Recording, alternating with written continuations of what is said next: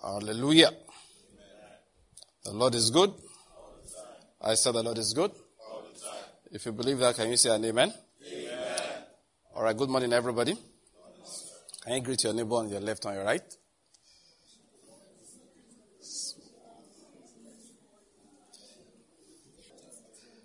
The Lord is good. I said the Lord is good. All right, let's open our Bible this morning and declare the glory of the Lord. Before we get into other things, let's magnify the Lord. If you were here yesterday during this, the Bible discussion, we talked about praising God. It's very important. Colossians chapter 1 is where we're going to declare that glory from this morning. Colossians chapter 1, to me, is one of the most important ones because it describes what Christianity is. I say it all the time.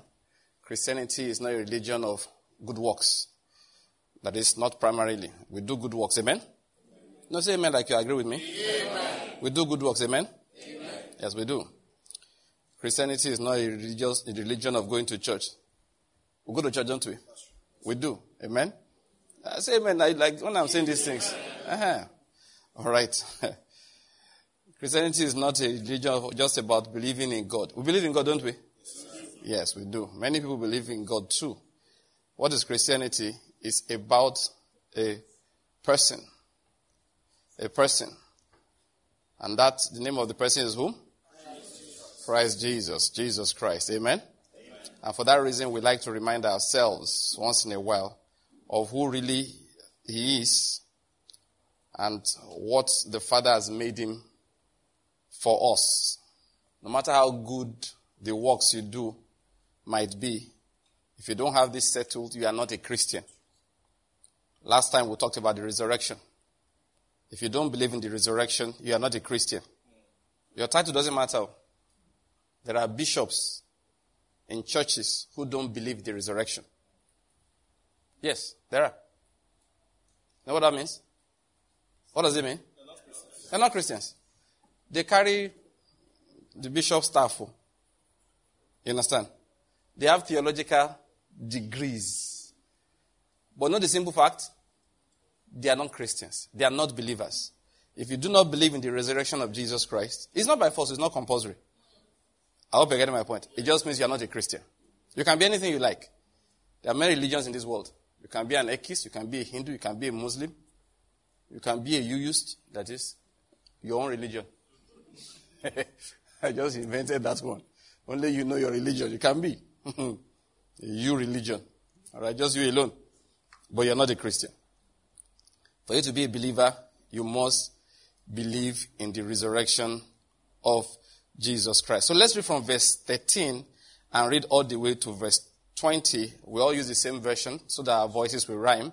If you do not have the New American Standard, look into your neighbor's zone. That's why he's standing or she's standing confidently, not looking around the way you are looking around. All right? So look into the person's own and you can share. All right, 1, 2, let's go. For he has rescued us from the domain of darkness and transferred us to the kingdom of his beloved Son, in whom we have redemption, the forgiveness of sins. He is the image of the invisible God, the firstborn of all creation. For by him all things were created, both in the heavens and on earth, visible and invisible, whether thrones or dominions or rulers or authorities. All things have been created through him and for him. He is before all things, and in him all things hold together. He is also head of the body, the church, and is the beginning, the firstborn from the dead, so that he himself will come to have first place in everything. For it was the Father's good pleasure for all the fullness to dwell in him, and through him to reconcile all things to himself, having made peace through the blood of his cross. Through him I say, whether things on earth or things in heaven. Amen? Amen. That's the Lord Jesus Christ. Jesus will worship you this morning. Heavenly Father, will come before your throne with our hearts open. We open our hearts for the enlightenment of the Holy Spirit. Thank you, Father. In the name of Jesus we have prayed. Amen. Now let's take our declaration of understanding before we take our seats. 1, 2, let's go. Now I declare. Now I declare that the Lord has given me the spirit of wisdom and revelation in the knowledge of him, and being filled with the knowledge of his will, in all spiritual wisdom and understanding. As a result of this, I'm walking in a manner worthy of the Lord. I am pleasing him in all respects. I'm bearing fruit in every good work, and I'm increasing in the knowledge of God. Now again, I incline my ears to his word. Word is entering my heart. It's giving me light and direction. It is healing me in every area, and it's making me more and more like the Lord Jesus. In the name of Jesus Christ. Amen. The Lord is good. Let's take our seats quickly. All right, the Lord is good. I said the Lord is good. All right, we are going to continue what we have been studying on the grace of the Lord Jesus, which again is a continuation of what we began to look at concerning the faith foundations for the Christian walk. And what we have been explaining is the fact that knowledge is a foundation for faith. What you know allows faith to grow in you naturally, that is spiritually now, but naturally, easily, without much effort on your part. Your heart full of knowledge is what God works on. Faith is fundamentally what you know about truth. Not just what you know, but that which you know, which is true. Did you hear what I said? It's not just what you know, but that which you know, which is true. That is what faith is based upon. And so that's what we have been looking at. Faith foundations. We began with that, but now we're looking at the grace of the Lord Jesus. And what is the grace of the Lord Jesus? It is the power of God released onto the earth, into our lives because of the sacrifice of Jesus Christ, which we believe in. Let me go over that again. Grace is God's power that's activated towards those who believe. Believe in what? The work of Jesus, the sacrifice of the Lord Jesus Christ. All that God can legally do for mankind. That's what we're talking about. That's what grace is. That what Jesus died for was to make it possible for God to legally bless us. Now, people don't realize that sin is dangerous. I hope you get my point. It's dangerous. It's terrible. Maybe I should use that word. It's terrible. It's very terrible. It's so bad it can spoil everything. So God needs to judge sin. All right? He needs to judge sin. He must, like I was saying last time, he must judge sin. He must. He doesn't have, I don't like to seem to be limiting God, but let's say it the way it is. He doesn't have a choice in that matter. Why? He's a righteous God. He cannot allow sin to thrive. He has to judge it. It has to be judged. Judged so it can be destroyed. Not punished so it can feel happy. Do you get my point? Not like God takes delight in seeing the sinner suffer. He doesn't take delight in it. He doesn't. I said it, I don't know whether it was last time or the one before then. I emphasized, I said one day I was reading my Bible and I saw I went to Jeremiah especially, the last 1/3 of Jeremiah is all God, punishment, prophecies of judgment. A whole book was dedicated to the punishment of Nineveh. I hope you're getting my point. And that's Nahum. And you just look at it, Deuteronomy, go and read it. Curses so bad that hearing them will make you cringe. That's why people think, they think about God and say, why is this your God so wicked? And then after I reasoned about it, I believe the Holy Spirit gave me an understanding. And God said simply, these are the very things I don't want to do. It's why I'm asking people to repent. Why do I paint such gory pictures of them? So it will scare you away from disobedience. Now, you know the truth? Disobedience, the consequences thereof are worse than those things he painted. I keep on saying it again and again. You don't want to go to hell. You don't want to go to hell. Trust me, you don't want to. All those terrible things you read in the Bible, they are mild concerning what it means to be sent to hell and thrown into the lake of fire. They are mild.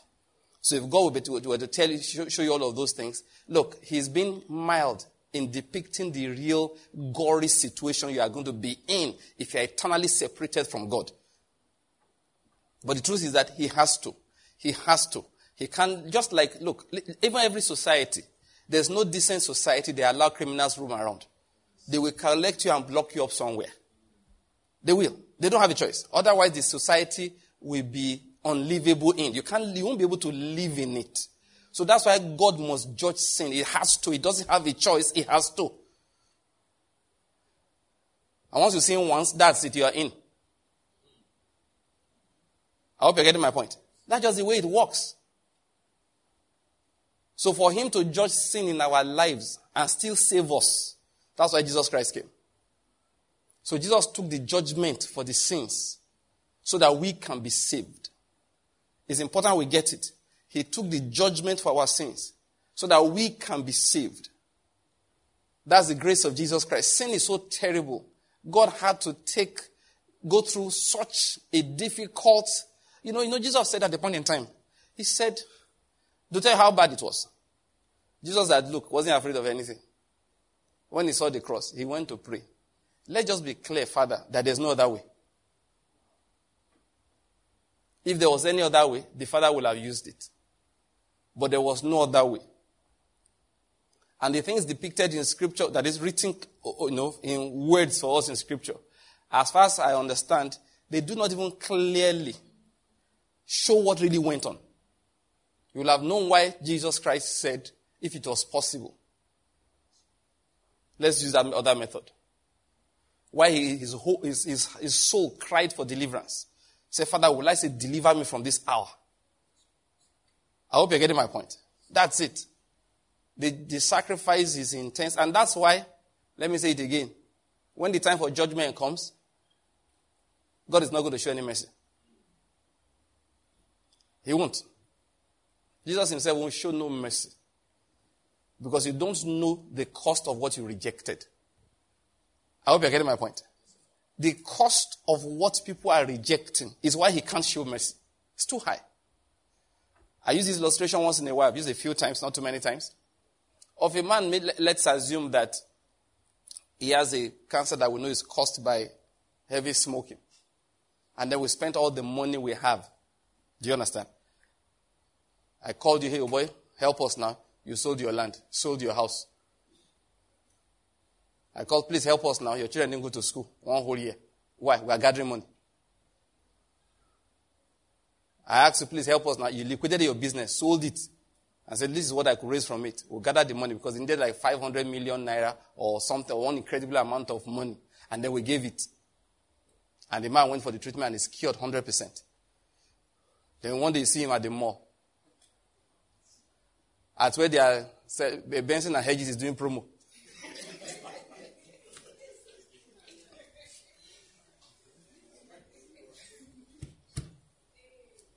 You're just killing yourself. There's no need.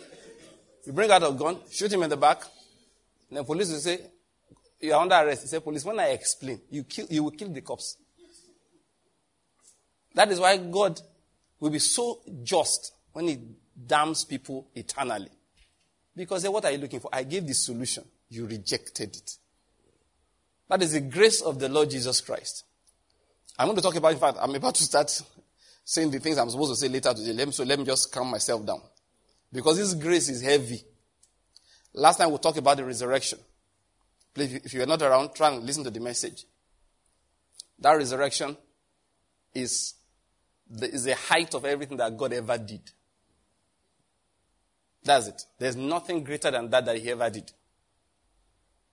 And that's why the whole church is about being witnesses of his resurrection. I don't want to start preaching it now. So please go and get the message. What does resurrection mean? It means that the plan succeeded. It means your sins have been forgiven. It means you don't have to suffer any consequence for your sins. Anybody who tells that God can forgive you, but the consequences will remain, he doesn't understand resurrection. He doesn't understand resurrection. There are statements you shouldn't make. Don't weaken anybody's faith.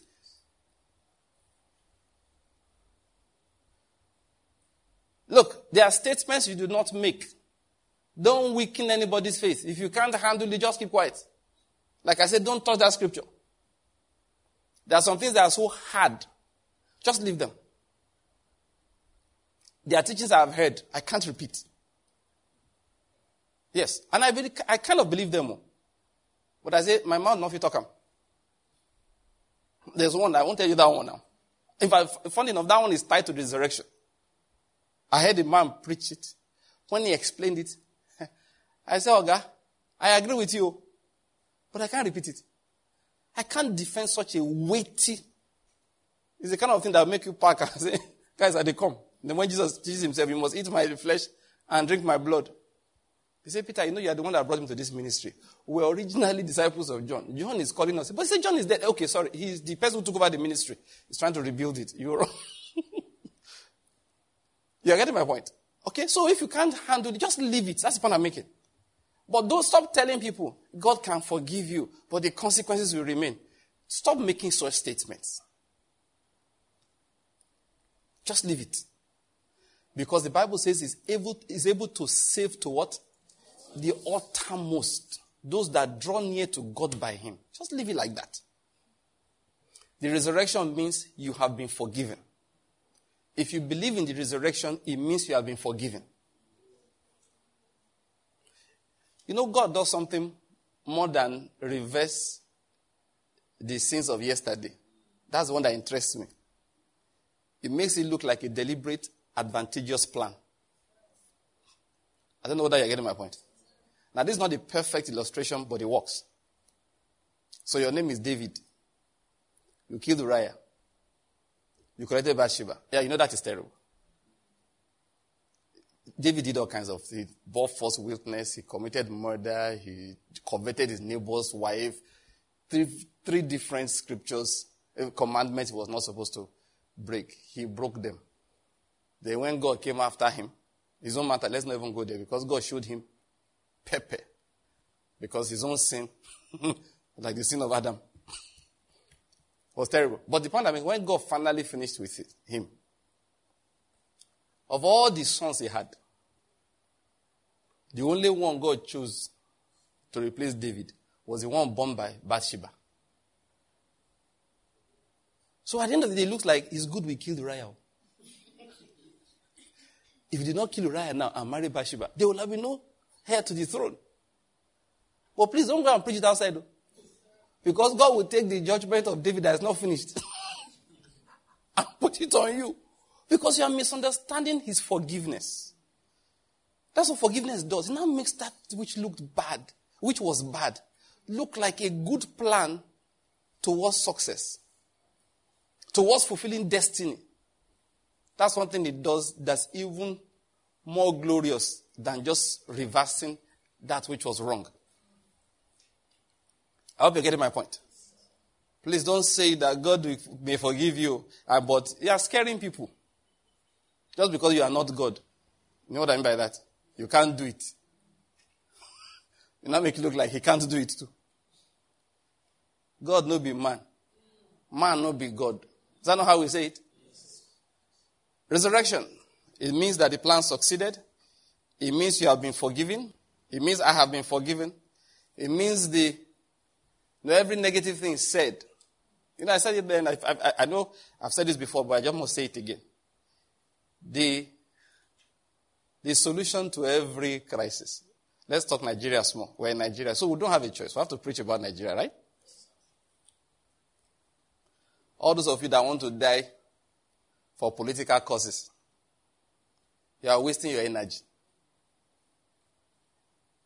I'm not saying you shouldn't join a party or you shouldn't vote, but don't die for it. You know why? It's not the solution. That's where I'm going. When I see people analyze Nigerian problems, I said, look, unbelievers can analyze. It's okay. But Christians, be very careful. There is no political arrangement that can bring progress to people that are not yet blessed. Let me tell you something that will surprise you. Assuming that there are 1 million people here, predominantly they are under judgment for certain reasons. Maybe they don't have enough salt of the earth. They don't have the critical mass of light and salt to handle their matter. So you go and bring the best leader in the world, the wisest person, and make it their head of state. You want to know what will happen? The fellow will collapse and die. You know the truth? You cannot humanly bless what God has not blessed. It's impossible. That's why God actually warned. He said, look, let them gather. I will personally scatter it. He said, you will soon discover that these are a people against whom the Lord has indignation every day. Professor Chinedu Nebo, good Christian man, when he was made minister for power in Nigeria, he carried his anointing and went for confirmation of his ministerhood. What did they call it? Anyway, it's a nomination anyway. And he said he's going to cast out the demons out of the power sector. And all of us were excited because I knew the man. He was my vice chancellor. Met him, formally talking with him, about our brother who's currently Attorney General of Enugu State. So that day we were together. He said, you're going to see the VC. I said, let's go now. So we entered the car, drove to the VC's house. He had a letter from him from Abuja. So we went to discuss with him, and he talked very nicely. Real Christian man. He talked about standing for the testimony of Jesus in his sitting room in Nsukka there. So I knew him before that. Before then, when I was living in Transekulu many years ago, when people like Bobo here, they were 1 year. In fact, it was not even up to a year then. My wife and I would go out in the morning for sometimes to go and walk, just go and exercise. We always used to run into him every day we went out. We would run into him. And he always walked, he preaches on marriage. You will never catch him with his wife without her hand in his own. That's his law. So they're exercising. Their hands are joined. How they manage it, I don't know, but I used to see them do it. So later on, when I told one of my friends, he said, no, that's what he preaches. I said it's a sign of agreement. So he's always holding his wife's hands. Now, it's a sign of faith. That's what I'm saying. He's a true Christian. So he went to a minister of power.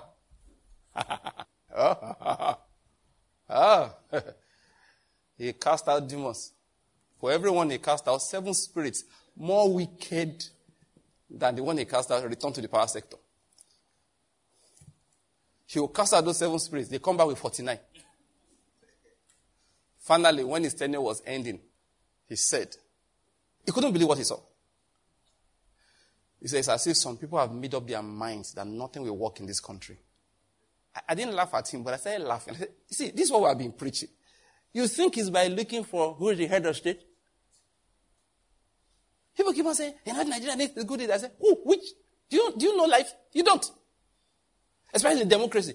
Democracy is one of the most useless forms of government on earth. Because every fool has a voice. People that know nothing.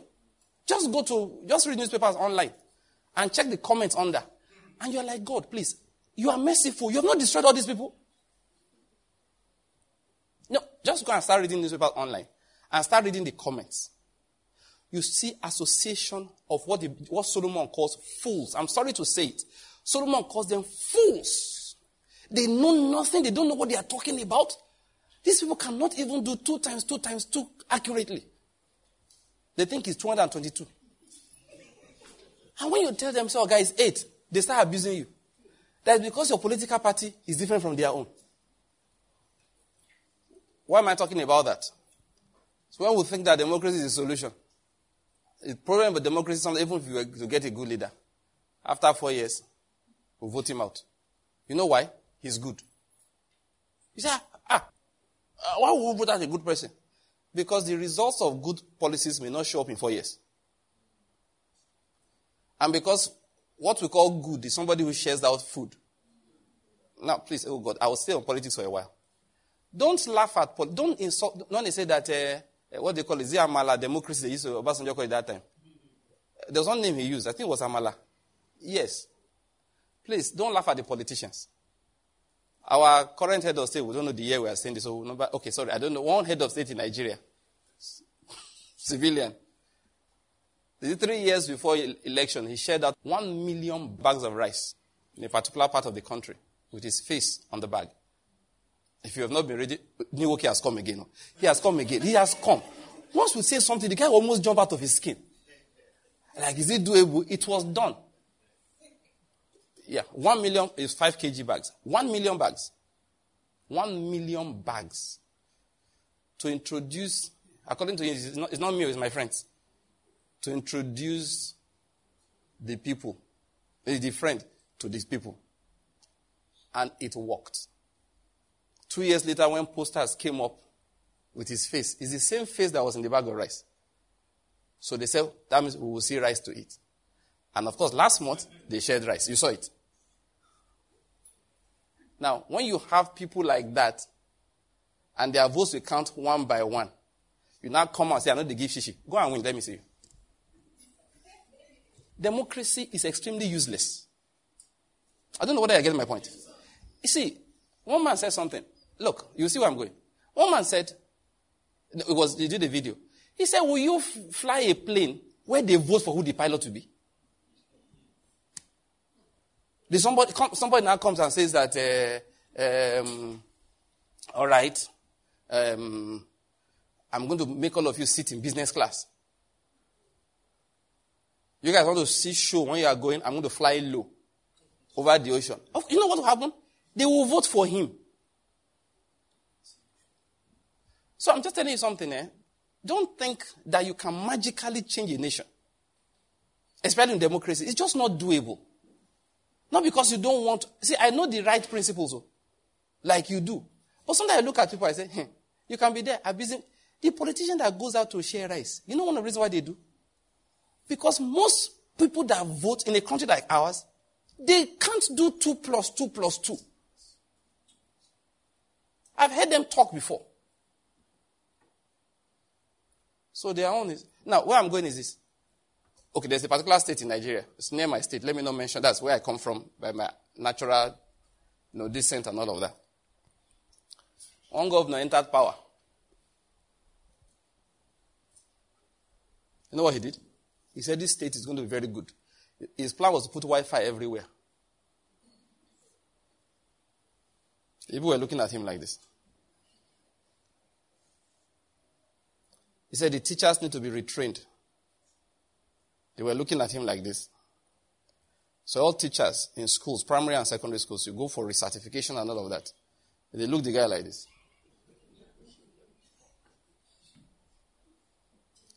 Then, that Malagai. I don't want to say it. Next election, that one went house to house, sharing oil and rice and stuff like that. The people killed... Now listen, the sitting governor had the most powerful political network around him. Yet they voted him out. For the simple reason that he wants to put Wi-Fi everywhere. He's making teachers go for recertification. He's making people do things properly. And they're like, what? He has a PhD. So in trying to make the state look like...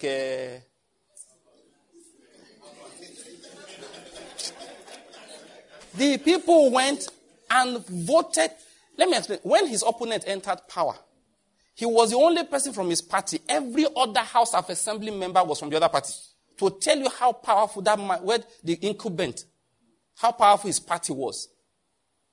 Those of you who know politics, you know the story. Yet, when I heard how he won, he spoke their language. One of my friends used to be in that, I was also there that time, but I didn't remember him.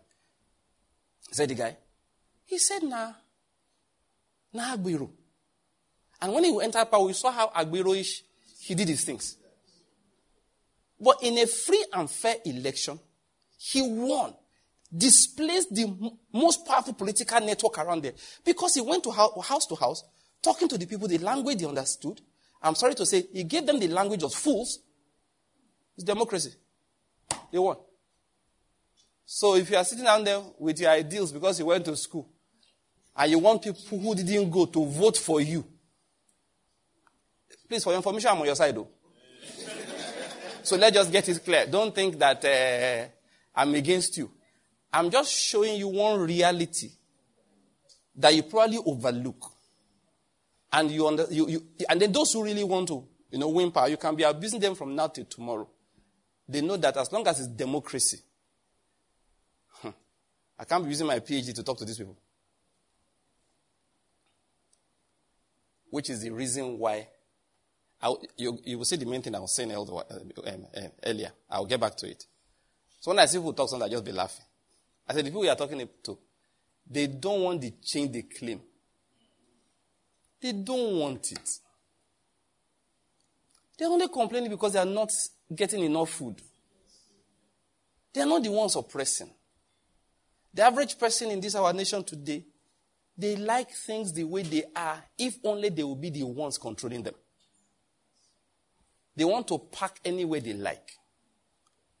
They want to see red light, put on their siren and blow past it. Meanwhile, they are not going, there's no emergency. Have you not seen it? who breaks the rules the most? The security people. Once you have an ID card, rules don't apply to you anymore. And anybody you give power to, you see them. Those are catch people who are driving wrongly in Enugu. They will never catch bosses who break it every day. But let your car just look fine. You are a candidate. You give power. Now, so in front of my when we were talking like this, he said, Banky, then what is the solution? Because he said, from what you are saying, everything is hopeless. I said, yes. You didn't know before?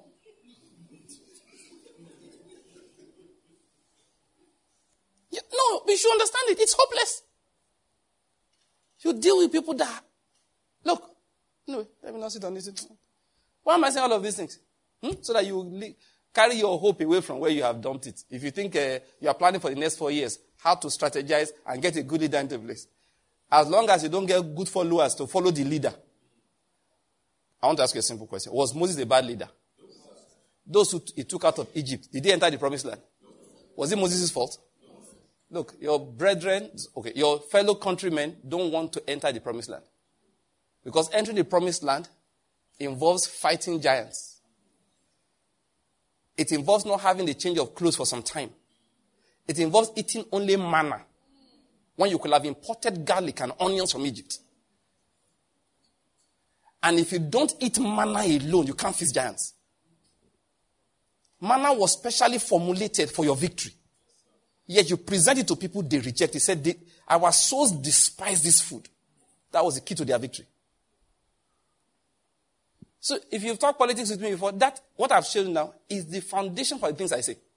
I say, Moses cannot force a generation into the promised land. No matter how good the leader Moses is. So I tell Christians, I will not mention names. That's why that our senior brother, the prophet, when he left prophesying and started doing Save Nigeria and started marching on the streets and started seeing that he's the next president, I said, God, don't go and disgrace yourself. Because when you become president, your ministry will have no credibility anymore. We won't believe in you. Because you think you will not do better than the people that came before you. Just like Professor Chinedu Nebo left power sector without a testimony. A man that we know is a man of integrity. I heard a man insulting one guy I know. When he finished insulting this man, I looked at him like, do you know what happened? Hey, he has been compromised. He's been compromised. I said, no, he hasn't been compromised. Get away. And the man left. He said, no, too many demons. I cast one out. Now, I didn't use this word. I'm the one adding the words now. 7 returns. I kick out the 7. They come in 49. So after a while, I could left the 49 because if I cast out this 49...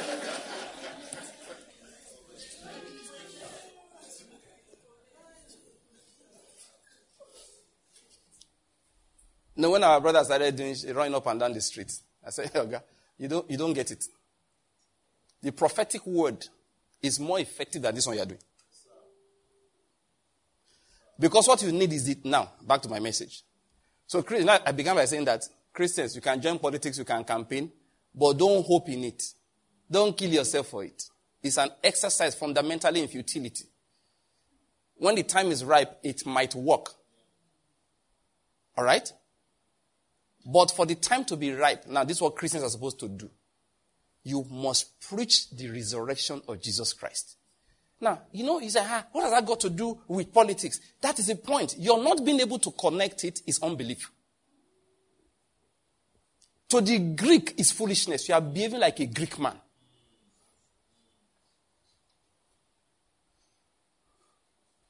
For those who believe, that's the source of life. For those who believe, is salvation. So when people start telling you that, this one, what has that got to do with national development? You say, I don't know. But that is the solution. How would it translate to this? Listen, blessings are first spiritual. You must understand them. Understand that.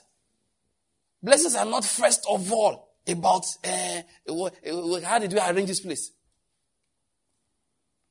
What should Christians do? Put your energy into preaching the gospel. What should Christians do? Put your money into advancing the cause of the gospel. Listen, if you donate more money to a political party than you donated to the preaching of the gospel, you are an unbeliever. You don't believe anything. You have put your hopes on, and it will always be disappointed.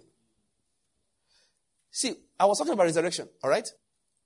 What I wanted to emphasize when I brought up the issue of resurrection in this context again is that resurrection is what liberates. Now, there are two tenses to use. Is what liberated, let me start with that, everyone that's under a curse. The preaching of resurrection and believing in the resurrection is what liberates everyone that hears the gospel. It is what liberates. These days, the other day they forwarded people forward videos. Somebody sent me a link. What one pastor in Abuja was saying. I just shook my head. I said, these pastors better keep quiet before God shuts you up. When I say people sometimes, I say, get these politics off your pulpit. Get these politics off your pulpit. When you go to church, that's not what you need. You sit down there, and your only job is to criticize government. I said it before. This government goes, you will criticize the next one. You don't have a choice. You will continue. Pastors leave the preaching of the gospel to... There's one pastor I saw the other day, also in Abuja. These Abuja pastors are fantastic. And the painful part is that they command large congregations, but they can't tell the congregations the truth. Maybe because they don't know the truth. I said it then, I'm saying it again. You cannot desecrate the pulpit by using it to endorse any candidate. It is wrong. It is very, very, very wrong. You don't even know the heart of man. You don't know the exact plan of God. Preach righteousness and live. When I see the way they go about, it pains my heart. I said, you don't understand. You are watering down the solution to the problems of a people. No matter how foolish it sounds, the solution remains what? The preaching of the gospel. The preaching of the gospel. That is the solution. And don't be tempted. The temptations will come. Please, I need to emphasize. The temptation will come. People, you see, sometimes, one day I saw this political, forever presidential candidate, a Luther specialist. What's his name? Showore. What's his first name again? Anyway, you know him, Showore. Now, in case you don't know, now this is not a secret. It's something we all know. He's a troublemaker.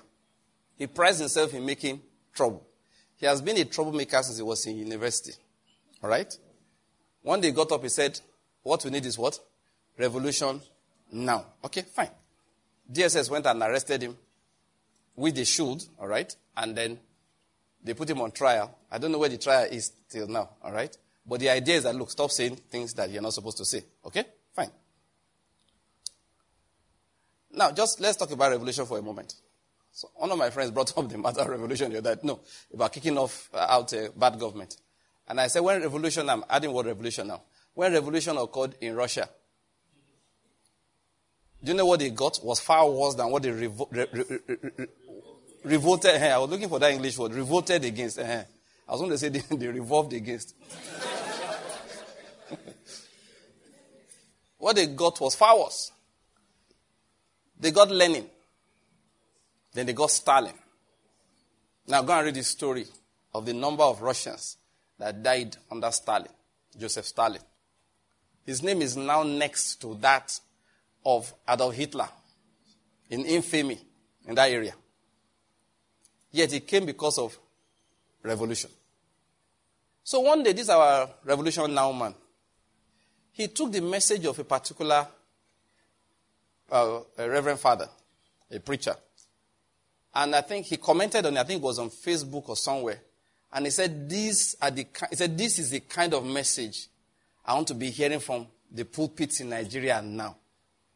And I said, for me, it's a sign that that message is bad. I don't even have to hear it.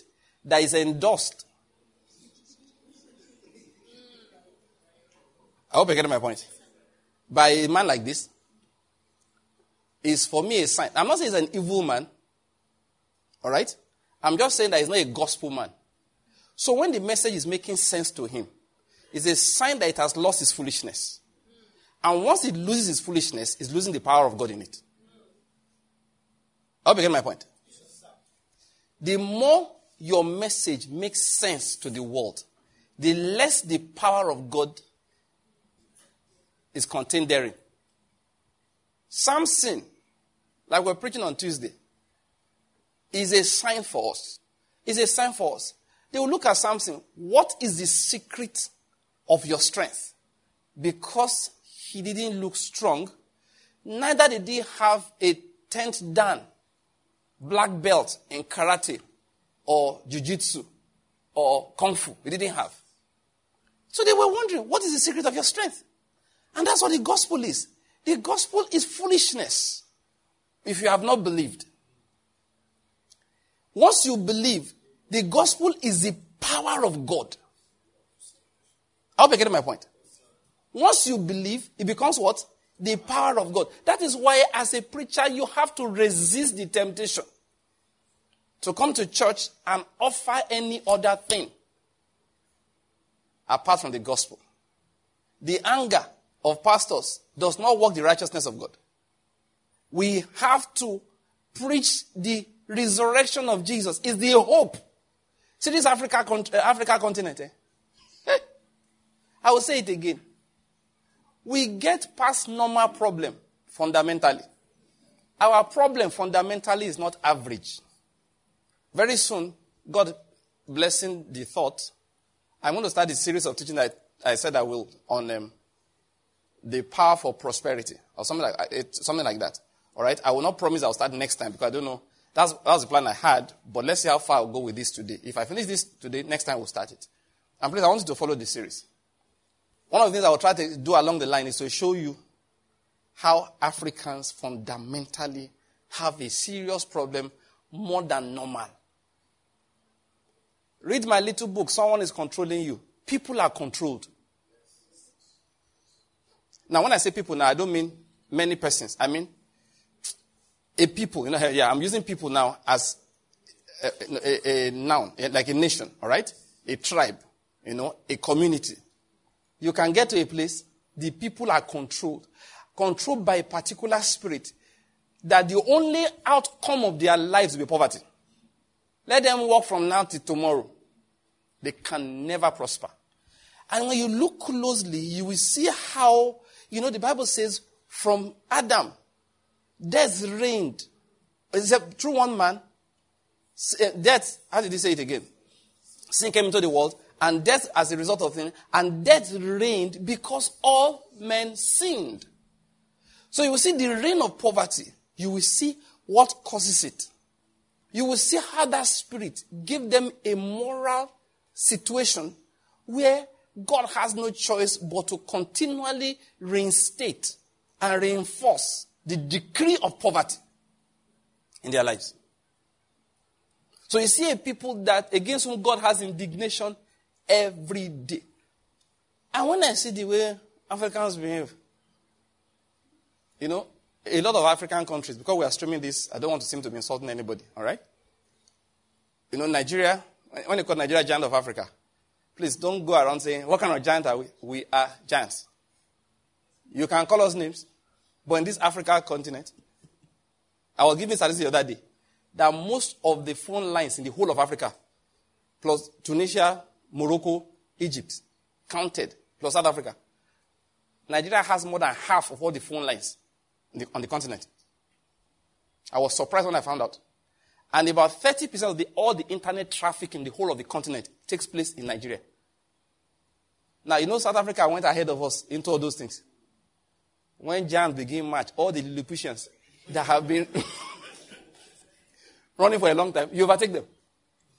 So, when they're talking about giants, when they call Nigeria giant of Africa, please, don't laugh about it. It's reality. In population, we plenty pass everybody. You count the number of wealthy people. South Africa may struggle with us when it comes to maybe those who in the billionaire category. But beyond that, in millionaire category, I just give them Anambra State alone. Let them be fighting with Anambra State. I never go Delta, I never go Lagos. Oh. Don't try this these guys in this country. Okay? Now, why am I telling you that? These giants of Africa also exports missionaries to a lot of African countries. I mean, we do. Now, what will surprise you, many people that you don't realize is that you've heard gist about Nigerian men everywhere they go. They collect the women in order. So most of the xenophobia is jealousy. It's not. Now, please, I'll get to my message in a moment. Let me just give you some more gist. All right. Part of the reason, is that I'm sorry to say, we generally have a far better marriage culture than most Africans. Is the reason. The woman actually expects that this guy will marry me, take care of me and my children. What many of our brothers don't do. There's one particular country, please, I mean no insult, I won't mention your name, but one of our brothers came from there. I mean, Nigerian guy. Okay? One day was gisting, married one of our sisters. He said that country is where you don't ask a woman who's the father of this child. It's an insult. Most of them don't know. So when a Nigerian man comes in some of those places, what happens is that it's a picture of stability. Because where he comes from, the men actually marry. And they are, now, of course, not all of us now. You know, we have some mad human beings in every society. So we also have. But I'm talking about the typical picture. All right? Now, it's a culture thing I'm trying to tell you. One of the reasons why people just remain poor. This part of it. So you find out that sometimes we send missionaries. And I know one, and I've heard the stories. And when they arrive there, the fellow African people, how they will make them of money is all they are looking at. You know the way we see America, and we're looking for how to scam him of his money. Tell him we have one central bank in eastern Nigeria that we want to sell. It's the same way. My friend said that when you get there, they look at you as if a rich man has come. In fact, the day my wife and I went together then, I was having an argument with the manager of the hotel where we were staying at Cape Coast. The statement slipped out of her mouth. I was arguing that, look, come on, I think first they insisted we had to pay in US dollars. Okay? I argued over that. The amount we were paying, I was angry for certain reasons. You know, she said, you guys are Nigerians now. Like, what's all this talk? Are you not in Nigeria? Were you there when she and I were having that discussion? I was in her office. So because I'm a Nigerian, that's why you must bill me like this, and I must pay in US dollars. She was like, bros, you're in Nigeria. I shouldn't be hearing this kind of talk from you. Come on, don't disgrace yourself. Seriously. Oh, I didn't leave the office until I collected the correct price. Oh. She said I'm in Nigeria. This is how we are. She said I'm in Nigeria. The Lord is good. What I'm saying all of this is that when you see the attitude, a missionary comes, what you want to collect from his money. These are some of the things that keep us in poverty. You see, it's all over the place. When I say that the African man fundamentally has a problem, it is not a joke. And I say all the time that God had to make me an African so I can preach it, hoping that these people will believe. Because if a white man says that, even YouTube will take down his video. Facebook will cancel his account. It's racism. But God said, not only will you be an African, you will be a Nigerian and you'll be black more than average. So that there will be no confusion as to who's talking. God arranged it. So I can tell my brethren the truth. Fundamentally, we have a serious problem. But again, it's not the problem I'm really talking about but even though I'm taking a lot of time to emphasize it. The solution is what I'm trying to present. The only solution is not political. It's not. It's not how much of international relations we get involved in. It's not who we all as countries elect into power. Or the one that is reigning now. It's military boys toppling, I saw a map the other day. They don't topple everything on top of us. The only people remain are people on our line. So on top of us now, toppling people. That's not a solution to anything. The only solution is the preaching of the resurrection of Jesus Christ. Because that's what actually lifts off that fundamental problem. It does. Now, when it has lifted it off, then over the next 2-3 generations, first, immediately you start seeing the effect in the lives of the people that believe. Then in the lives of their children, the second generation, the effect starts becoming obvious in the environment. By the third generation, you look, they are as blessed physically as any other person in the world. And then, of course, in the generation of eternity, you find out that they are more blessed. Why? Because they believe in the sacrifice and, most importantly, the resurrection of Christ Jesus. That is why, as a pastor, as a preacher, you can't descend away from preaching it to start mobilizing people on the streets. Sometimes I see pastors trying to make a big deal about the church needs to be proactive. And I say, your proactivity, I have no problem with it. But what do you mean by proactive? That I should lead protests on the streets? No, I disagree. That's not the way of the body of Christ. It's not the way of the church. There's one pastor that made so much noise about it and all. At the end of the day, the country in which he did, and he was making so much noise. Now, please, I don't mean any insult. He sat down over us as if he knows how to do it. And we should do the very same things that he's doing. Now, the country where he did that, this is now being disintegrated. There is nowhere for him to stay. The country is now in a mess. I feel like I say, Oga, so all the arrangements you did now, what has it come to? Now, I'm not saying that can't happen anywhere. But you can see that you have no hold on this thing. You cannot pretend you know how to do it. Stick with the preaching of the truth. I believe very firmly. You see, please don't forget this thing. It's foolishness. It is foolishness. When we preach like this, it will be like, how does it translate to reality? And I'll give you the answer, I don't know. That is why it is called foolishness. To the wise people of the world, it's foolishness. Banky, you are saying pastors should go to church and they should not preach politics. That's what I said. They shouldn't. Look, it's not as if we don't get involved in governance. It's not as if we don't have political opinions. It is not as if we don't vote. As a rule, I vote every time because I use that as an example for Christians that they are supposed to vote. I told you one day, NTA came with their camera to our former office that I should please help persuade the people in this region to go and collect their voters' card. And I did it. I said, brethren, it's your civic duty. Go and vote. I believe in it. Those of you around was it last week or 2 weeks ago? 2 weeks ago. Okay. That brother we prayed for is a current, Commissioner for Justice and Attorney General. He used to be the one to lead opening prayer here and take announcement. We'll be going to do a program. He's one driving. I'm sitting with him. We'll go there. Those of you who go with me now, you know. He will be the one to take the opening prayer. At the end of the day, he'll come and take announcements and talk. Right now, he's the Attorney General of this state. So I'm not saying that we don't. He ran for governor. So that you'll understand. And I was always praying with him. We'll sit down, we join hands, and we will pray. So I'm not saying Christians don't get involved. And you've heard me say it before. Join a political party. If you have an opportunity to run for office, please buy your forms and run for office. They are normal things we do in life. I'm just saying, not for one moment do we think that's our hope. Not for one moment.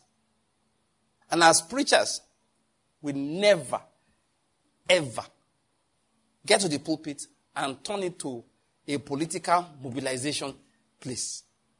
It's a righteousness mobilization place. It is. Because the things of Christ are actually foolish. I'm trying to emphasize, preachers, please go out and go and preach the resurrection of Jesus Christ. It is what you are supposed to preach. It is what actually liberates people. Because, like I was saying, forces control human beings. You cannot persuade people to walk away from a spiritual force over them, except a greater spiritual force starts controlling them. I hope you're getting my point. Let me just say it again, for those who have not heard it before. or who refused to believe the first time. Two of you cannot join hands and dethrone the principality over an area. You have been dethroning the one over your village. Have they been dethroned? It doesn't work. Stop fooling yourself. That when they will pray, they will dethrone all the principalities. There's no problem. Did you not go away after some time? You know what they did? As soon as you left, they rethroned themselves. Do you know why? Because unless the hearts of the people are changed, those thrones are built from the hearts of people. They use the infrastructure of human hearts to build them. So I said, what are you supposed to do? Go to that village, preach the gospel, hold a crusade, plant a living church. There are many churches, but many of them are dead. Plant a fellowship there. You have money? Fine. Encourage the pastor to stay by sending him money to buy food. Sending small money for him. Then let there be a consistent preaching of the word of God in that area.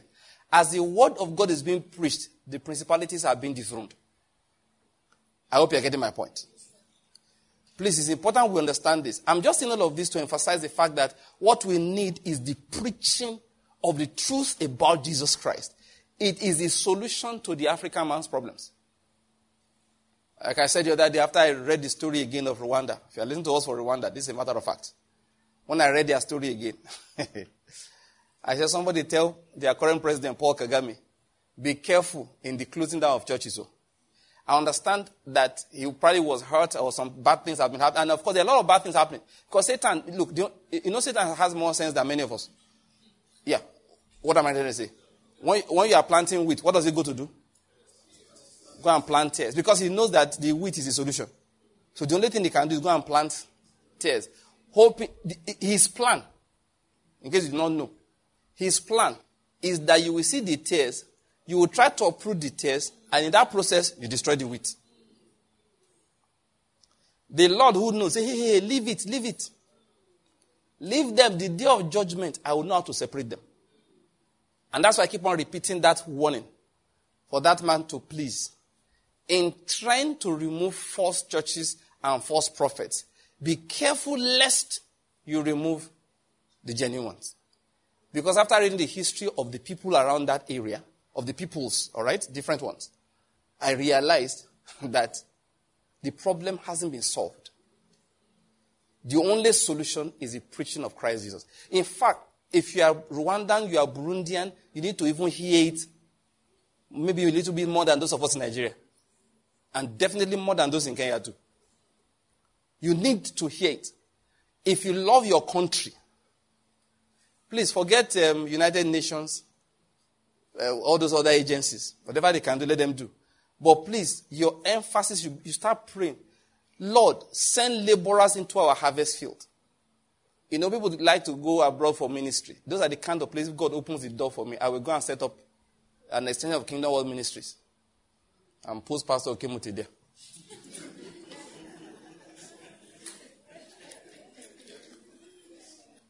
Let him just be teaching them the word. Morning, just be preaching. Just be preaching. Just come up, just be preaching. Just be preaching. Morning, afternoon, night. That is minimum of 4 days a week. There must be preaching meetings. Then the other 3 days will be prayer meetings.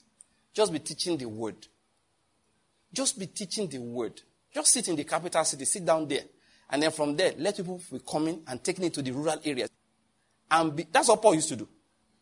I learned that one some time ago. He will sit in the capital city there. Why? Because God said, no, the rural areas is for the locals. You sit down there and disciple as many of them as possible. Gather them every quarter to come from different areas. Teach them the word. Lay hands on them. Let them go again. People, that is the only solution. No? Pastors will now fall for, of course, the world will approve you. Once you come to church and you're telling them 17 keys to effective business success, the church will full. Okay, the church will be full. People will come. They like it. You are making sense. It's called the wisdom of the world. The world is attracted to its own wisdom. What am I saying again this morning? Pastors, please don't fall for it. Don't accidentally fall for it. Stick with preaching the simple truth about the death and the resurrection of Jesus Christ and what it means in the lives of the people. That is what breaks curses. More than any other continent, in my own opinion, maybe because I'm an African, that's what Africa needs. Black Africa, that's what they need. If we teach it effectively to them, we'll see the result of it. The Lord is good. Went through all of that, trying to emphasize the issue of resurrection again.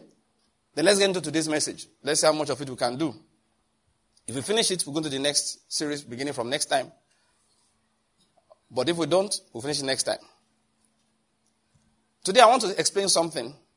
Continuation, of course, of the resurrection story. Let us read from the book of... now, there are two portions we want to read. Let's start from Psalm 144. Psalm number 144. There's a particular prayer there, which I love. I share it once in a while. I may have shared it with you before. If you and I communicate on WhatsApp or you belong to a group, let me read from verse 9 to verse 15.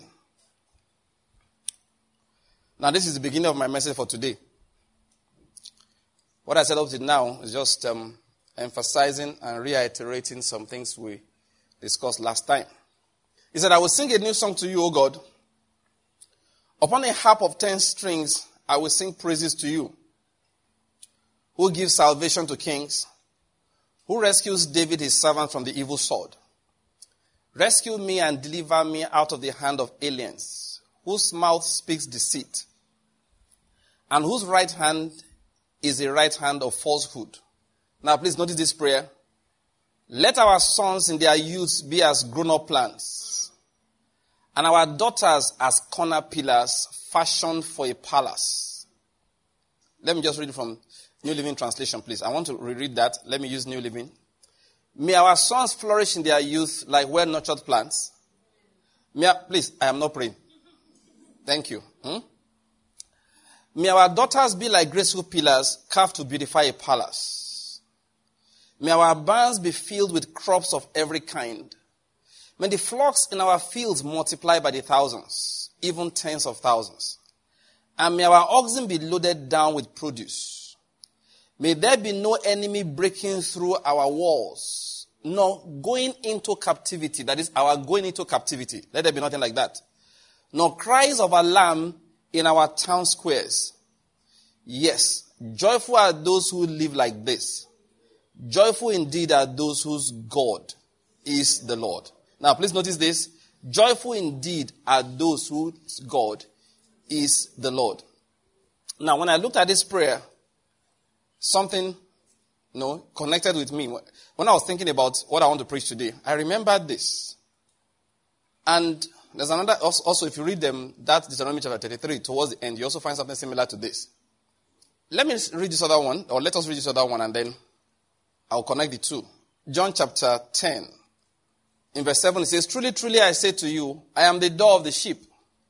All who came before me are thieves and robbers, but the sheep did not hear them. I am the door. If anyone enters through me, he will be saved, and will go in and out and find pasture. The thief comes only to steal and kill and destroy.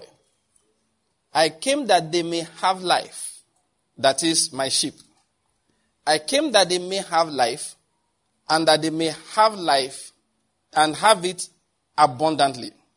I came, he said, that they may have life, and that they may have it abundantly. I want to read them just to amplify that a bit from the Amplified Bible. He said, I came that they may have and enjoy life, and have it in abundance to the full till it overflows. I came that they may have it to the full till it overflows. The word I want us to understand here is the word abundant life. Now please notice, he didn't say he came to preserve their lives. That's not what he came to do. He came to do what? Give a kind of life they did not have before. I hope you're getting my point. That's what the Lord Jesus Christ came to do. He came to give a kind of life that the people did not have before. Now, why did I read that Psalm 144? Now, there's something about the Bible. In fact, I heard this kind of expression from Derek Prince. That what the Bible does is to give us let me put it, okay, now Paul said it this way. Paul said, these things were recorded for our learning. I hope you're getting my point. So you read through the scriptures, you get the attitude of God about different things. I hope you're getting my point. Yeah, just reading through the Bible, you get the attitude of God concerning different things. But the way the reference explains something is that these days, a lot of people lie in the name of the Lord, or they lie before the Lord, and they don't drop down dead. But Ananias and Sapphira did that, and they died. So the reference says that, look, the reason why they don't drop down dead is because God really doesn't like killing everybody. But he has made his point through Ananias and Sapphira. Now, for other people, eventually you will also die. But it may not be immediate. But by reading the story of Ananias and Sapphira, you have seen the attitude of God towards what those people did. And if you are planning to do that, just know you are putting yourself in jeopardy. It doesn't mean he's softer now. No, he's not softer. But he has made his point. That in case you were doubting, see the way my mind is. If you continue like that, you are a living dead person. I hope you're getting my point. That just to give an illustration. So you read through the scriptures, you will see something that God actually likes people to be satisfied in life with things. He likes people to live in health. I hope you're getting my point. His plan from the beginning is that Adam, Eve, they will multiply. Listen to this. They will never have any problem in the garden. And from the garden, now, they were not supposed to live in the garden forever. You know that. Is that how do you know? Is it not written in the Bible? Is it written there? At the beginning, what did he say? Be fruitful, multiply, do what? Fill the earth. It didn't say fill the garden. You're supposed to fill the earth. The garden was just the first house let's just use it in quotes, built for Adam and Eve to stay in and learn things, interact with the angelic beings. They will teach them. Then from there, they will have their children, and then they begin to conquer the rest of the earth. So the commandment from the beginning has always been fill the earth. All right? So the plan he had was that they would take a piece of the garden wherever they will go. I don't mean transplantation now. What I mean is that the attitude, which one am I looking for? The technology, can we use that?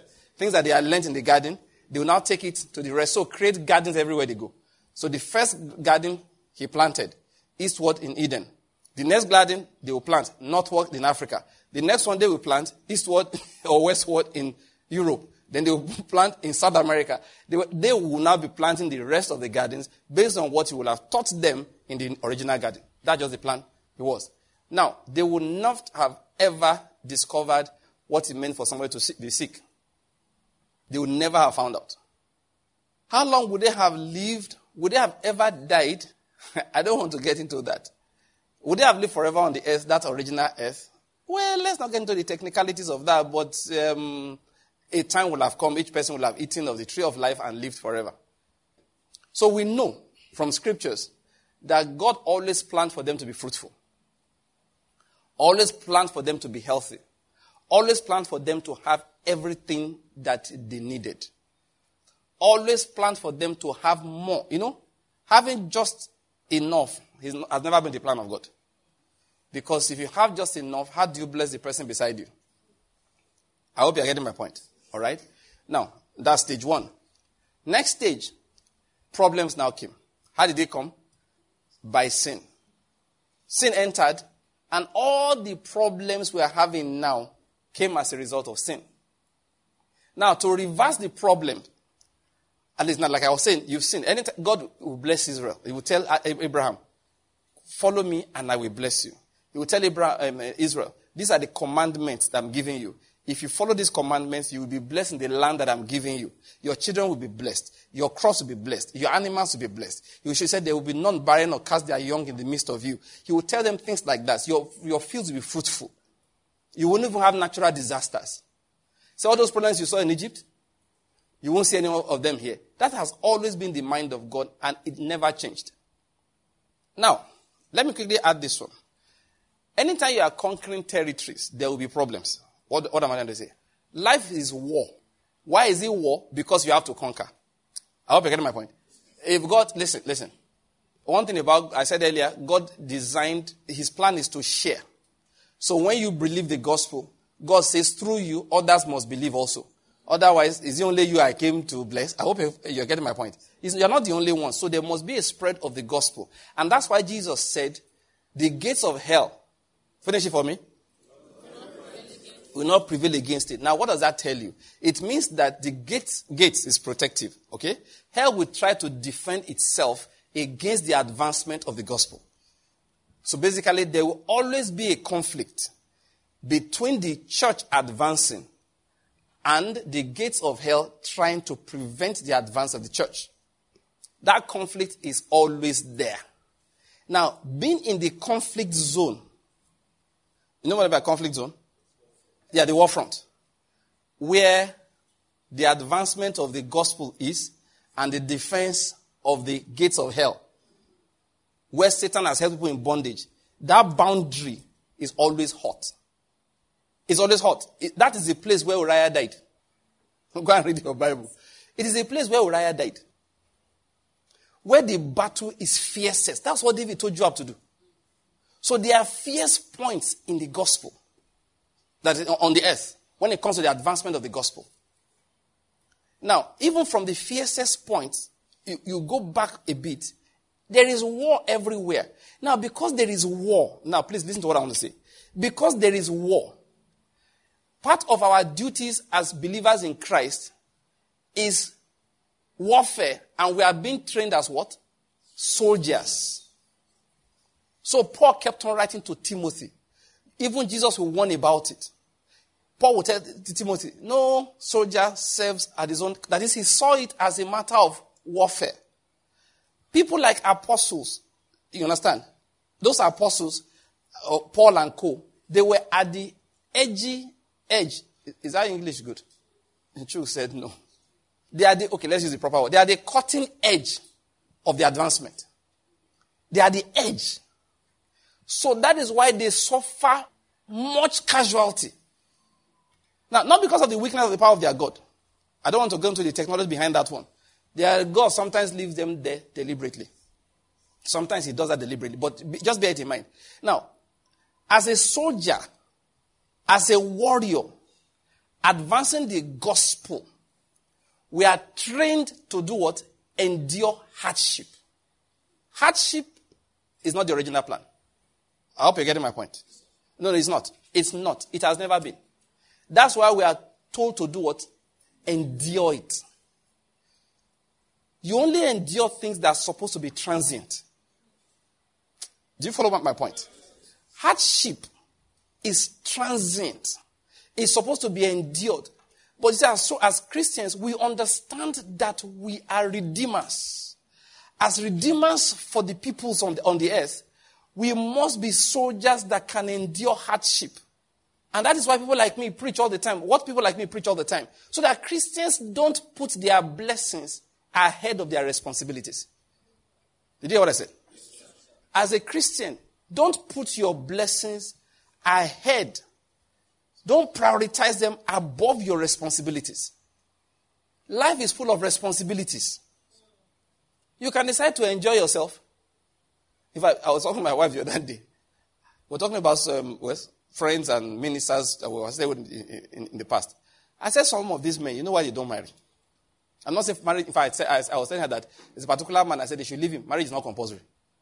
I said because, the man likes to go out. He's a preacher. And come out anytime he likes. I don't know whether you're getting my point. Some men, they are like that too. He's a preacher, so he doesn't go to bar. He can go to church and go and pray. And when he finishes prayer, just stay there. Okay? Some men, no, they are only that bad they go. When they won't come back home. If you are like that, don't marry. Because, they don't like to marry.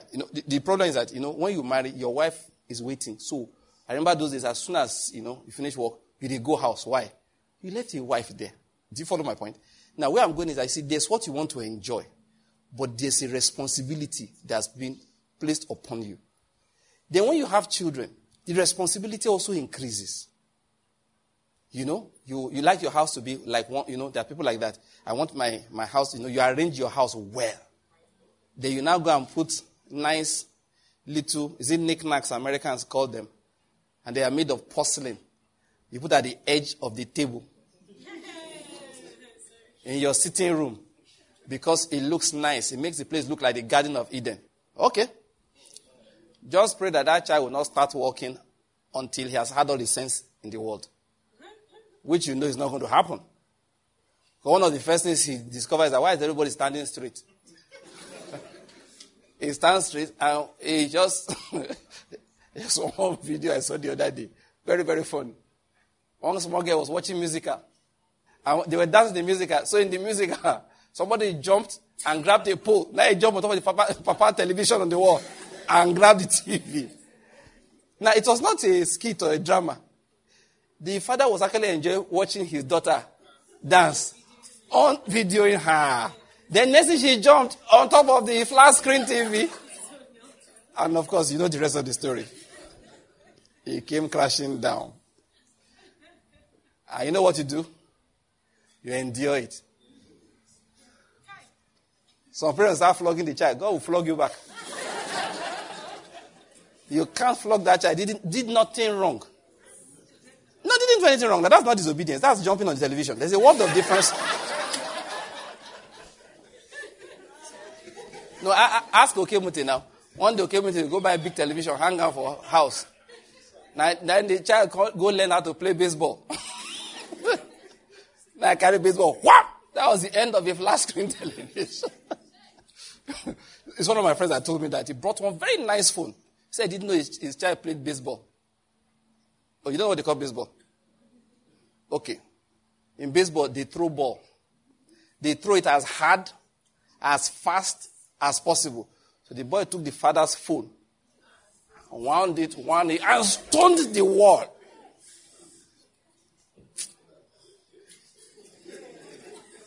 Everybody turned. See that boy over there? Standing behind the camera. When he was a little boy, he had this thing I don't understand. He will take whatever you keep downstairs, go upstairs and go and throw it from upstairs. Till now, I can't understand. No, I'm not kidding. You just maybe, thank God, those who didn't have expensive phones like this one. But like this, my tab now. You could just see it. You will look at it, climb the steps. When he reaches upstairs, then you throw it back to where he brought it from. As if, let me see how fast. It's feeling like Galileo. The Lord is good. You know what you do? You endure it. You won't say because of that, this is the last child I'm having in my life. After a few months, madam is looking for something that's missing. Then they go to hospital, they confirm it's really missing. And then another one has come. And that one will normally learn the wickedness from the older ones. As soon as this guy was born, my wife resigned from working in the bank. Yeah, because somebody has to be following this destroyer. Yes. We had a little rule. I always like to teach it on to people. For certain reasons, which I will not share now, I came to a conclusion that when children are ill, their parents must always be around. Once you are ill, one person must be there. So, a child is not feeling well, that's it. I tell my wife, either you are not going out or I'm not going out. If I still remember this story I tell once in a while, my daughter was not feeling well. So, my wife had to go somewhere. I had to go to work. So I waited. Said, okay, she would quickly do all these things and come back. So I waited. I dressed up, starting the house until my wife called and said that she's on her way back. That's when I now entered my car. So my daughter now said that, Daddy, are you going out? As if you're not supposed to go out. So I said, yes. Where are you going to? She said, I'm going to work. Can I come with you? No. Of course you can't come with me. He said, I never get to go anywhere. So I said, okay, you go to school just because you're not feeling well. That's why you're at home. He said, it's only school. I said, no, you go to church also. You also go to church. He said, it was okay, only school and church. I said, no, you also go out. You will go to the park and all of that. He said, but I never get to go to work. You just want to follow me. The point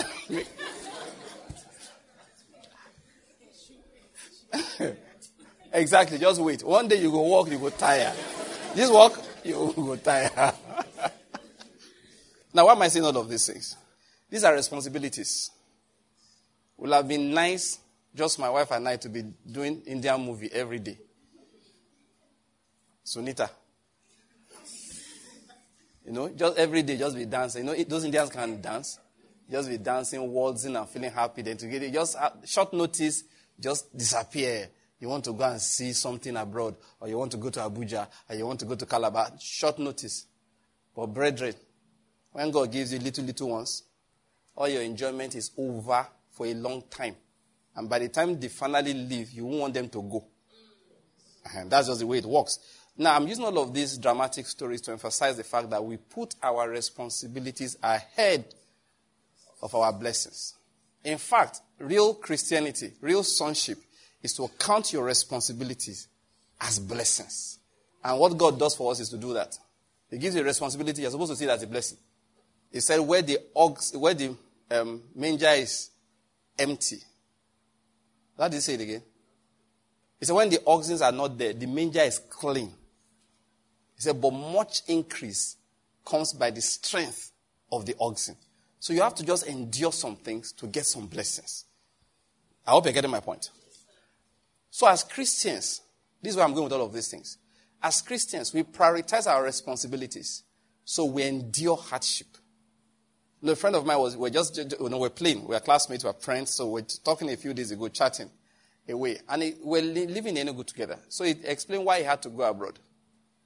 Now, nothing wrong with going abroad, but see what I'm going to say. So he described some things that happened at that time. When robberies happened in his neighborhood, he was robbed in a cyber cafe.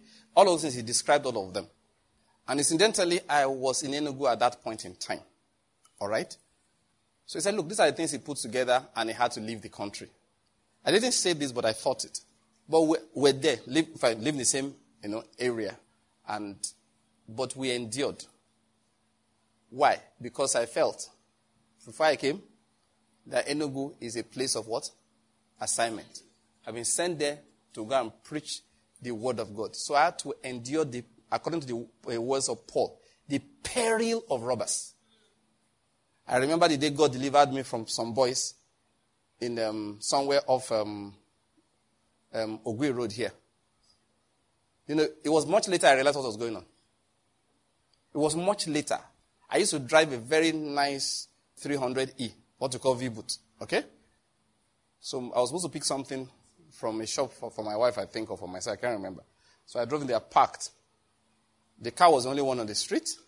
At least it was quite conspicuously parked. And I just walked into the shop. I was now standing outside waiting, wearing a shirt and a tie. I think I had a jacket on, but obviously looking like that's my car. And the boys were walking. One boy was walking down, and the car was driving slowly, beside him. Or he was walking behind the car. And I remember very well, his gun was sticking under his shirt like this. You could see it sticking out. His shirt was on top of it. And he was walking like this, walking towards where I was. You know the truth? God was very kind. I didn't even think anything of it. I just stood there. Just before they reached my point, the place where I was, one of them, inside the car, called out. Let's assume that guy's name is Adam. And it's not Adam, right? Just say, Adam. So I looked like, come. So the Adam ran towards the car, jumped inside, and they sped off. And I was just looking at them. I kept on waiting for what I was waiting for. Do you know, it was not that day. Much later, I replayed that thing in my mind. Wait. These boys were driving towards me. I was a target. But whoever God sent to deliver me went to them, cocked his own gun, and said, guys, keep off. The boys in the car saw whoever it was. I didn't see, I didn't see anybody really on the street that looked fearsome. There was no police patrol, nothing. But they took off in a hurry. It was long after I connected the dots. I said, wow, it was the deliverance of the Lord. Why am I saying all of this? It did not cross my mind for one moment to leave the city. The Bible, Paul writing, he called it what? In the peril of robbers. He talked about the things he endured. Hunger, fastings, shipwrecks, danger of false brethren, the peril of robbers, not having enough, but none of these things move me. I hope you're getting my point. Neither do I count my life as dear unto myself. Why? There is a purpose for which I was called. There's an assignment I must fulfill. There's somebody I must account to. I hope you're getting my point. See, for Christians, that is why we lay down our blessings. However, God ordained blessings for us. I wanted to just emphasize that because the main teaching for today is about the abundant blessings that God prepared for us in Christ Jesus. Listen to me, I'll say it clearly. He did not prepare suffering for us. He did not prepare sickness for us. He did not prepare poverty for us. Sometimes we endure those things for different reasons. We have to be trained. Sometimes God has to separate the men from the boys. He has to. He has to know those who really are following him for the right reason, not just for the food that he gives. He has to. He has to take us many times through the wilderness and say, eat only manna, nothing but manna. And manna is just enough to share for one day. It's enough for you to eat and share for that day. He said you will not have manna savings. Read the Bible. Manna not to get savings. Anywhere where you keep manna, now worms. Not only do worms destroy, it breeds worms. In fact, part of the nutrient is worm egg. I don't know, that's a joke, please. The point I'm making is that once you keep it, you can't help it, it will breed worms. It will spoil. God said, I want you to learn to trust me day by day. So once you get manna today, trust God that it will fall tomorrow. I hope you're getting my point. They passed through the wilderness. They didn't have luxury clothes. They didn't have luxury food. They didn't have many of those things. They just passed through the wilderness. But you know what? Wilderness was not their destiny. What was their destiny? The promised land. In the promised land, you had to build barns. Or you had to store food. You will have abundance enough for neighboring countries to come and collect. In the promised land, you don't have to have savings accounts. You have to save the money. Yeah, because you can't throw it away. I don't know whether you're getting my point. It's not as if, the way the world does, put 10% aside. Has anybody ever told Dangote, put 10% aside? You know all these poverty measures? People make it look like wisdom. These are things designed for poor people. You go and meet $30, say you put 10% aside. He said, for what now? He said that the one I have has put himself aside. God that he said, I don't have to. Yeah, it's true. Sometimes I read some of the things that we glorify and all of that. Somebody said, how much have you saved this year? He said, I'm saved. That's what that matters. Leave that in. And you should believe that also. Now, I see some of these retirement plans I'll be looking like, you're not blessed.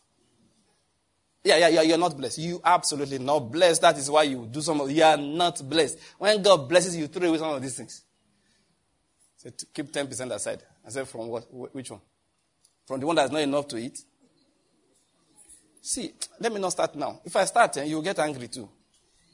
I see some of the things he said. He said, put 10% aside. This boy has not gone to school. Like somebody said, they met one woman one day. I think her house got flooded and stuff like that. So one woman advised her that she lost a lot of stuff. That she can take from her savings and... He said, no, the savings is for the rainy day. Did you get the gist?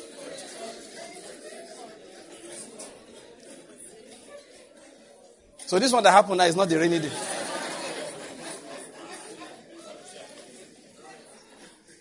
No, you hear some of those and just shake your head. Say, See, just pray for God to bless you.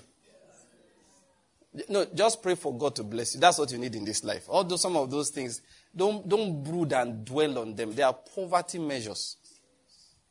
Yeah, they are. Sometimes, now, what I want to say, like, remember, gospel is foolishness, right? Gospel is what? Foolishness. I want to say it's very foolish. Sometimes, some of those things, when you follow them, you have told God, this is my level in life. I don't want anything better. Because it's fine. You will build up enough money in your retirement savings account. Then when you reach that time, that's all the money I'm going to give you. Yeah, it's faith. It's faith. So that's all. That's all. Sometimes there are some things you just refuse to do. Why? You say, God, if I perish, let me perish. So if you don't do it now, when you retire, bad things will happen. You say, what's the worst that will happen? Nobody die. Yeah. There are times you just have to, God helping us to get there. There are so many things that the world is crazy. I hope you get my point. The world does not understand the wisdom of God. Because they don't know God, they reject his wisdom. Do you know many of the things that the world fights against is God's structural plan for preserving his people? Let me give a simple example. The world tells you, you live only for yourself. Now, this may not apply so much in Africa, okay, but let's talk about the Western world where we read their books and all of that. There's something they do, and it's a problem right now, you may know, in Europe, and it's even crept into North America. You see, all these visas they are throwing open. All this, I hope you know the reason why. There are people who are not having children. If they were having children normally, they ain't giving you, this one that you know why people go to Canada? Because Canada promises you citizenship after a while. Why are they promising? They don't have people. Their own people don't have children. Without immigration, their population is now dropping year by year. And that's how it is in the whole of Europe. Yeah. The population is dropping to a critical level. That is, there are not enough young people to take care of the old people. You think anybody loves you? Human beings are very wicked. They only love themselves. So this one is that what do we do? Import workforce. Okay, let me not go to this conspiracy theory level. Some people have said that they deliberately work against your economy so that you will have to travel. Because if you are too comfortable, they won't get anything. Where am I going? After they finish destroying the family structure, they destroy proper marriage, destroy the idea of having children. After they finish destroying everything, they saw themselves stranded. When we told them earlier, those who believe scriptures, that the Bible says children are the heritage of the Lord, and the fruit of the womb is a reward. That, listen, he says, blessed to have a quiver full of them. Look, to the glory of God, all right, I'm giving God all the glory. My mother will say she only collects her pension money. She worked for government for a long time until she retired. Only because it has to be collected. If he's needing it, she doesn't need it for anything. I'm sure I give her more, personally, monthly, than she collects as pension. And I'm not the only one that gives her money. I have 4 other siblings. Yes. Sorry, calculation. That give her money.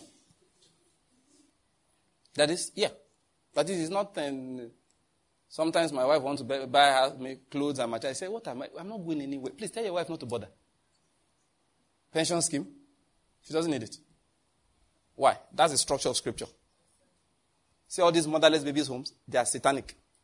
When I say satanic, I don't mean the operators are evil people. No. I mean it's a satanic system.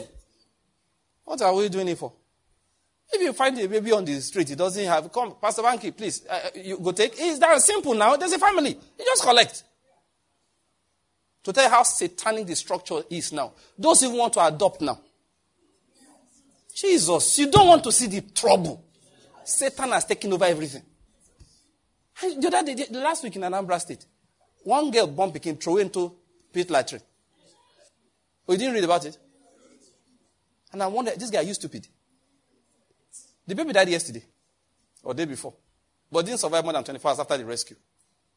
I said, what's all of this? You don't have to do that. Like, just call me, Pastor Banky, please. Oh. I said, come now, Mrs. B.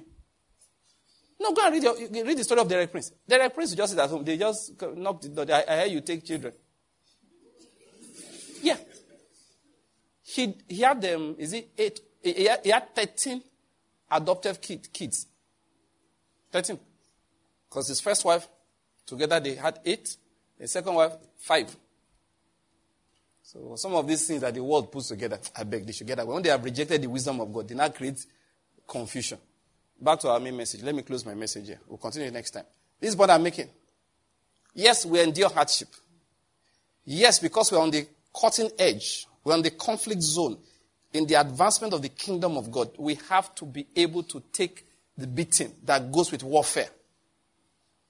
You talk to soldiers. There are times they wear their boots for weeks. They don't remove them.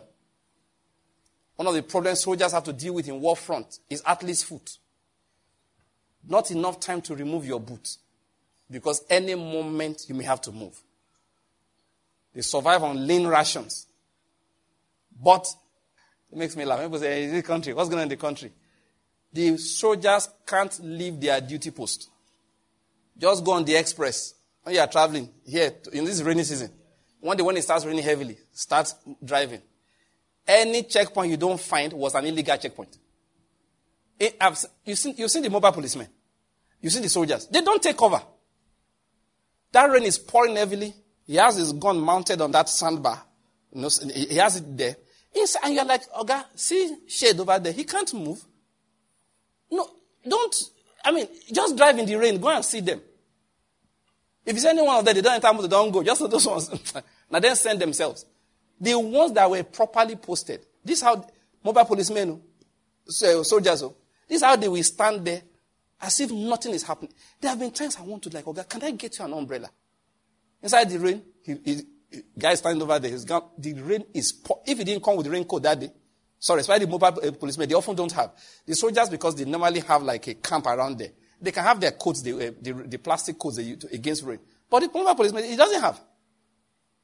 It's pouring rain, he stands there, peering through the raindrops, looking for troublemakers who wants to cause trouble. He can't leave that point. No one tell Christians, mountain, the road is bad. I have to go to where there's good road. You obviously are not on duty. You don't have a sense of responsibility. You don't have a sense of calling. You should join the army for 3 years. Let them train you. Go and join mobile police for 10 years. Let them put discipline into your soul. If it's the way we get into fits over little things, you know you have no sense of calling. You don't have. You absolutely do not have. The kind of things you complain about, you have no sense of assignment. That's why Paul wrote to Timothy. He said, endure, I like King James, endure hardness as a true soldier of Christ. We endure.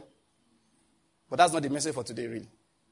The message is that we have a promised land. We do. We do. Jesus said, I came to release that. Because all the problems they had, it came because of sin. It's not necessarily individual sin. Which was why he didn't argue when they say, whose sin that this one should be born blind? This one was born blind. Could not have sinned by himself. They didn't believe in, reincarnation, this Hindu or Buddhist thing. They didn't. So they knew that it could have been the sin of the parents. It could be a sin in society. There are things that happen, but sin is sin. But he said, for the glory of God to be manifested in him, I must walk the walk of him that sent me while it is day. And what am I saying? That work has been done. I hope you're getting my point. Listen, as a matter of fact, the curse of poverty was broken by Jesus Christ. He said, I came that they may have what? Life, and have it how? Abundantly. Abundant life is our portion in Christ Jesus. Abundant health is your portion in Christ Jesus. Abundant prosperity is our portion in Christ Jesus.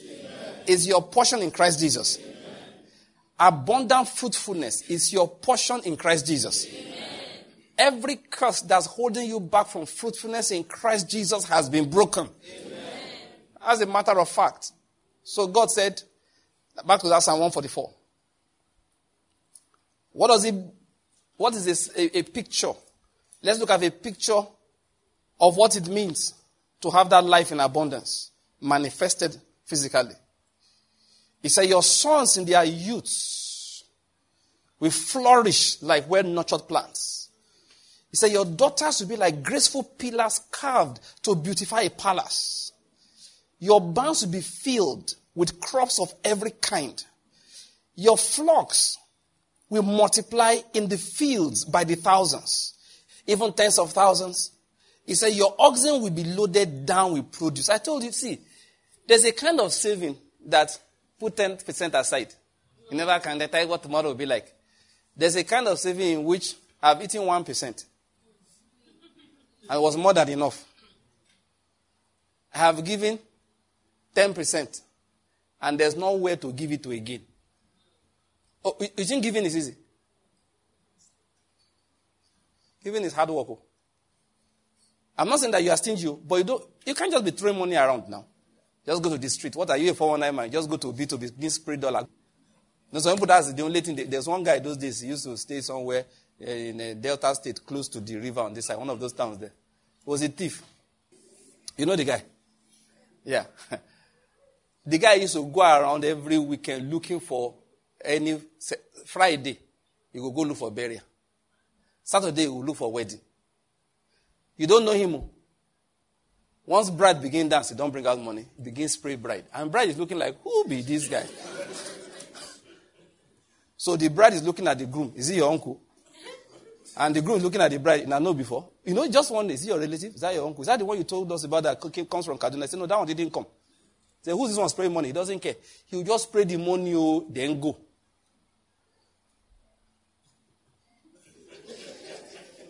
He was a thief. That's not giving. Yeah. Many of them do it. Remember that guy that was spraying money in one function in Anambra State? They were shouting, Escobar. Remember the guy? The next day, some people, they went and shot themselves. They are drug boys, drug dealers. So Christians don't give like that. We are not. So you can have so much money that by the time you give 10%, all the churches give you deacon title. You know, churches can give title to givers. They'll look at you, deacon. And the chairman of the financial committee. But I'm not a member of your church. It doesn't matter. Your money is a member.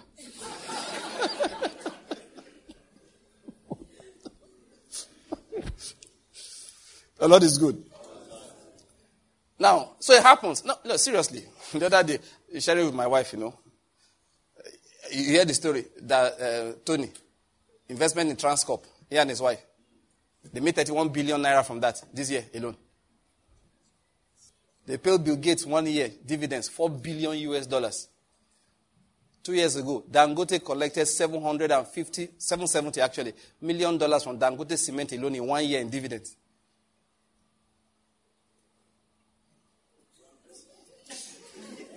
Brother Simon, one person.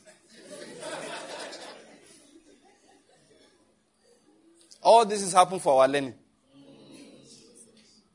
You have to just increase your faith. Don't be there saying you are keeping 10% aside, telling yourself I'll be poor. There's one musician that said something. I will get money till I die. I saw one music recently. I will be rich till I die, yes. That is what you should be praying to God for.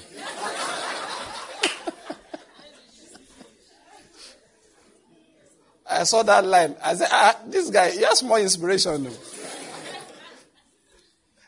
That's what you should be praying to God for. Not kindly without your stupid Adamic under a curse principle. God says, your sons, now this is a prayer again, your sons will flourish in their youth like well-nurtured plants. Amen. Your daughters will be like graceful pillars carved to beautify a palace. Amen. Your barns will be filled with crops of every kind. Amen. Your investment will be filled with stocks of every kind. Amen. Your flocks in their fields will multiply by the thousands. Amen. Even tens of thousands. Amen. Your oxen will be loaded down with produce. Amen. There will be no enemy breaking through your walls. Amen. And you will not go into captivity. Amen. No cries of alarm will be heard in your town squares. Amen. He said, yes, joyful are those who live like this. That is abundant life. This is how you will live in the name of Jesus. Amen. Listen, I was saying something earlier. See, sometimes we deny ourselves of some of these things. When assignment demands. But people of God, what I want to do is to let us know that there is a promise of God like this. We endure affliction. We endure trying times. But in your life, you will experience this. Amen. Just start believing God for it. Listen, this is not about covetousness. I didn't write the Bible. I'm not the one that says that my flock will multiply by thousands and tens of thousands. Am I the one that said it? It was written before my great-grandfather. It was written in heaven before Abraham was born. Let's not talk about my earthly great-grandfather.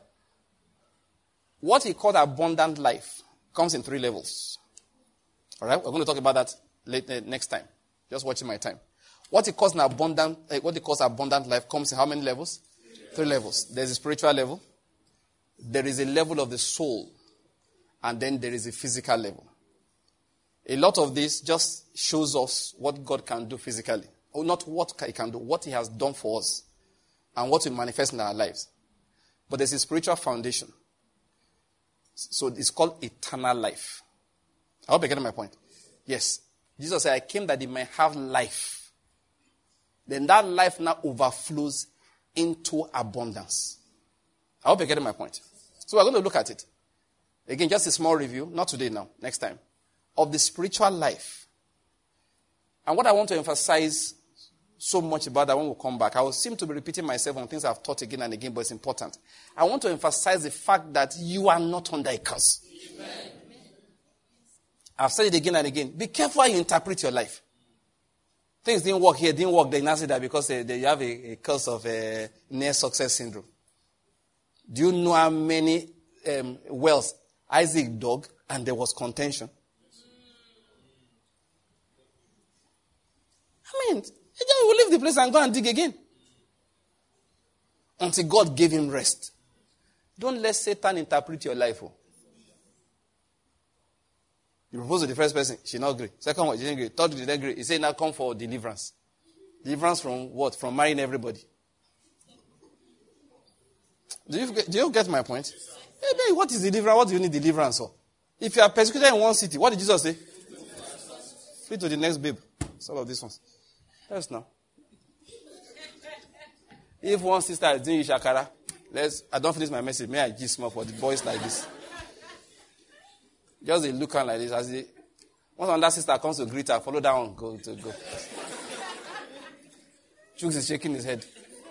Say, Pastor, is it like that? It's like that. Don't worry, if that one is not the will of God, she will do shakara. Then you will come back again. But then they play you around like ping pong. After a while, you will settle in the will of God. But what I'm just trying to say is that a disappointment does not mean you're under a curse. That's all I'm trying to say. A disappointment does not mean you're under a curse.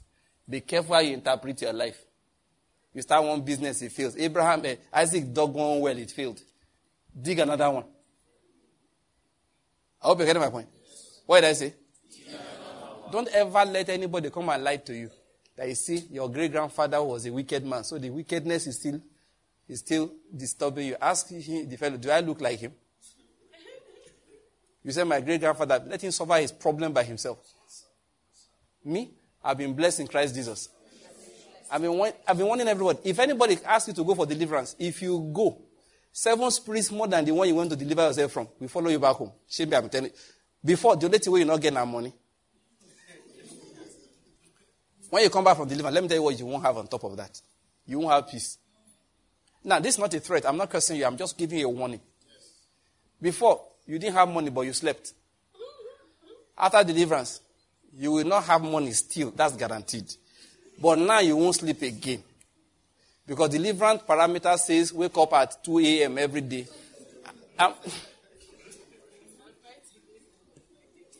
Before, you didn't have money, but you didn't have high blood pressure. After deliverance, could still. But this one now, Akoi, high blood pressure. Before, you didn't have money, you had friends. But after deliverance now, all your friends have left you because you are now suspicious of everybody. When they come and say, Angela, are you home? I am not home in Jesus' name.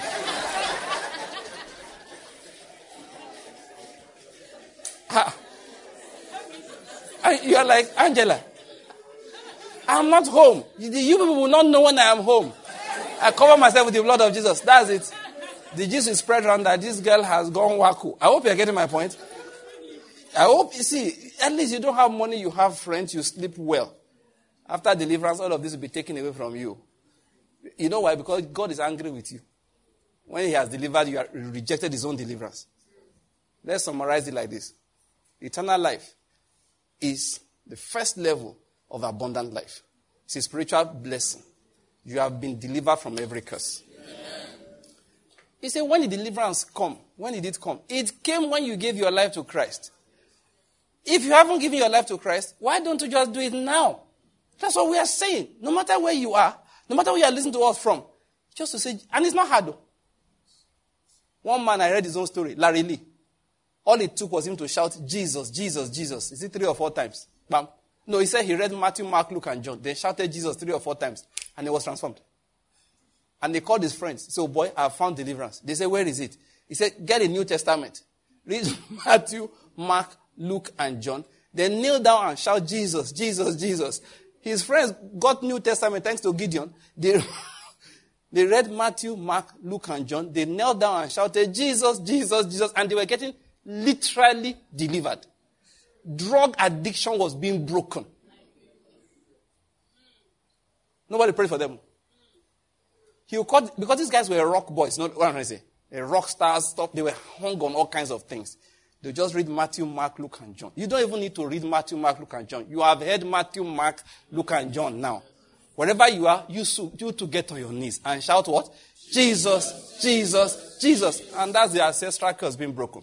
Pardon your heads, give a lot of thanks for the breaking of ancestral curses.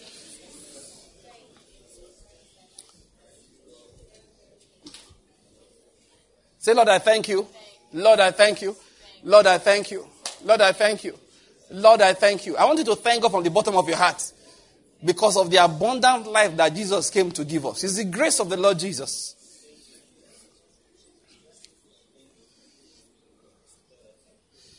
Oh, say, Lord, I thank you. Because all the problems in my life have been broken. The curse has been broken. I've been set free. Like a bird trapped in a cage. It's been opened. I've flown away. I'm free. I'm free. I'm free. Say, Lord, thank you. Say, Lord, I thank you. Say, Lord, I thank you. I thank you.